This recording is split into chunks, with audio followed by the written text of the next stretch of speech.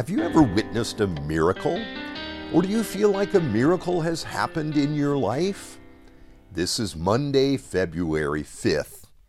Maybe after prayer, you experienced a rapid and unexpected recovery when you were sick. Or maybe a situation in your life was turned around, and this was completely unexpected. Now, for the coming weeks, we have planned our morning messages to look at the miracles of Jesus.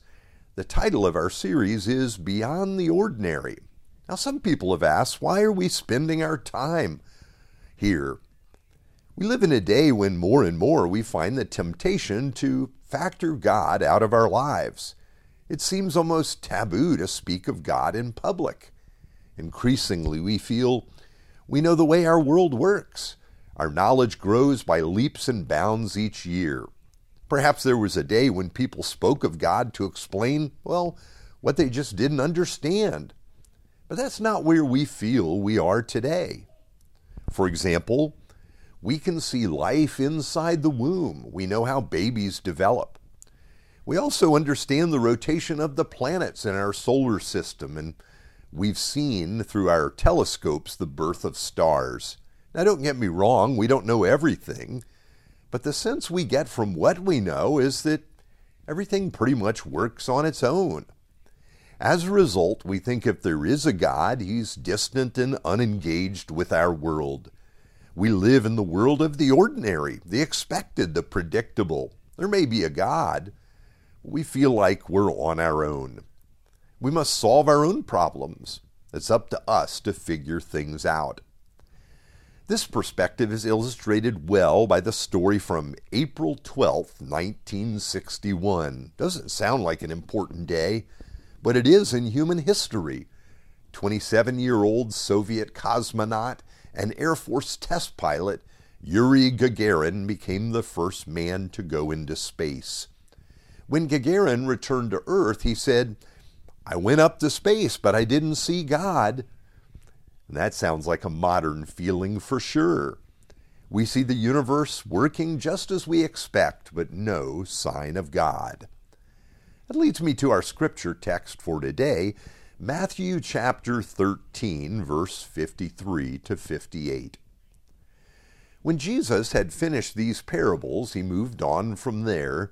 Coming to his hometown, he began teaching the people in their synagogue, and they were amazed. "Where did this man get this wisdom and these miraculous powers?" they asked. "Isn't this the carpenter's son? Isn't his mother's name Mary? Aren't his brothers James, Joseph, Simon, and Judas? Aren't all his sisters with us?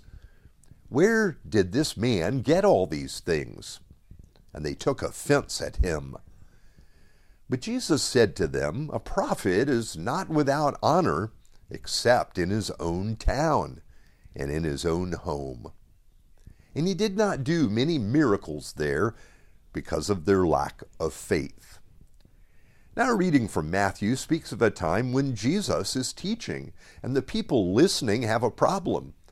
They recognize Jesus' wisdom and that he teaches like no other rabbi does. But they know Jesus. They know his family members, his mother and his siblings. For this reason, we are told they were offended by him. You see, there is a familiarity that breeds contempt. When we have been there and done that enough, it no longer excites us. It is no longer a wonder to us. We think we know it. So first, in speaking about miracles, we need to define what a miracle is. A miracle is not a violation of the natural order, so much as an intervention by God who operates beyond natural laws. Miracles are more than anomalies or coincidences, but rather deliberate acts by God to reveal his presence and power. Miracles serve as signs or pointers to a deeper reality, affirming the existence of the supernatural realm and of God's purpose behind all things. In the miracles of Jesus, we see his compassion and his love for hurting people. His miracles also often reveal the nature of who he is and his mission to save us. Now, I want to stay with our text a little bit longer today. As we learn about miracles, we also see the intersection of our faith and the miracles of God. Is our faith required for God to do miracles? I think the answer is yes and no. First, no. God can and does work miracles apart from our faith.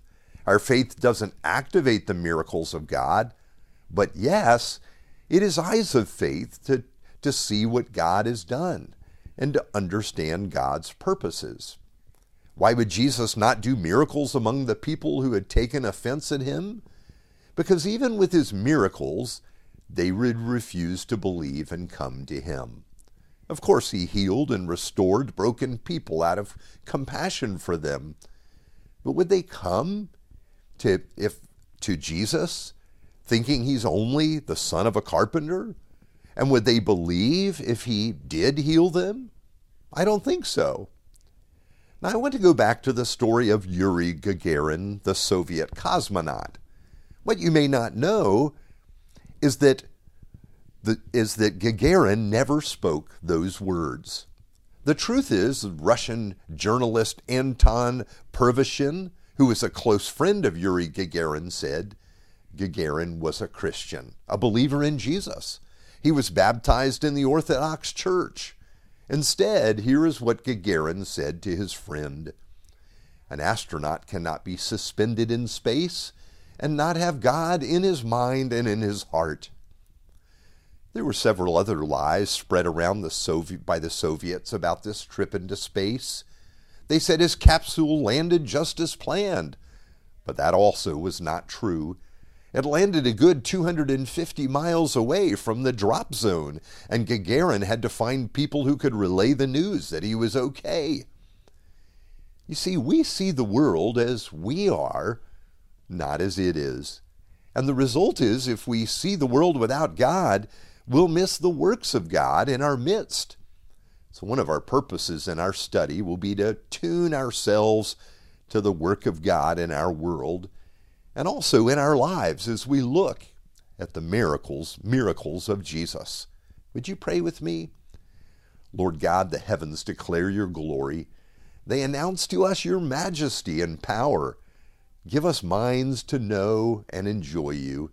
Thank you for sending Jesus to be God with us, for we pray in his name. Amen.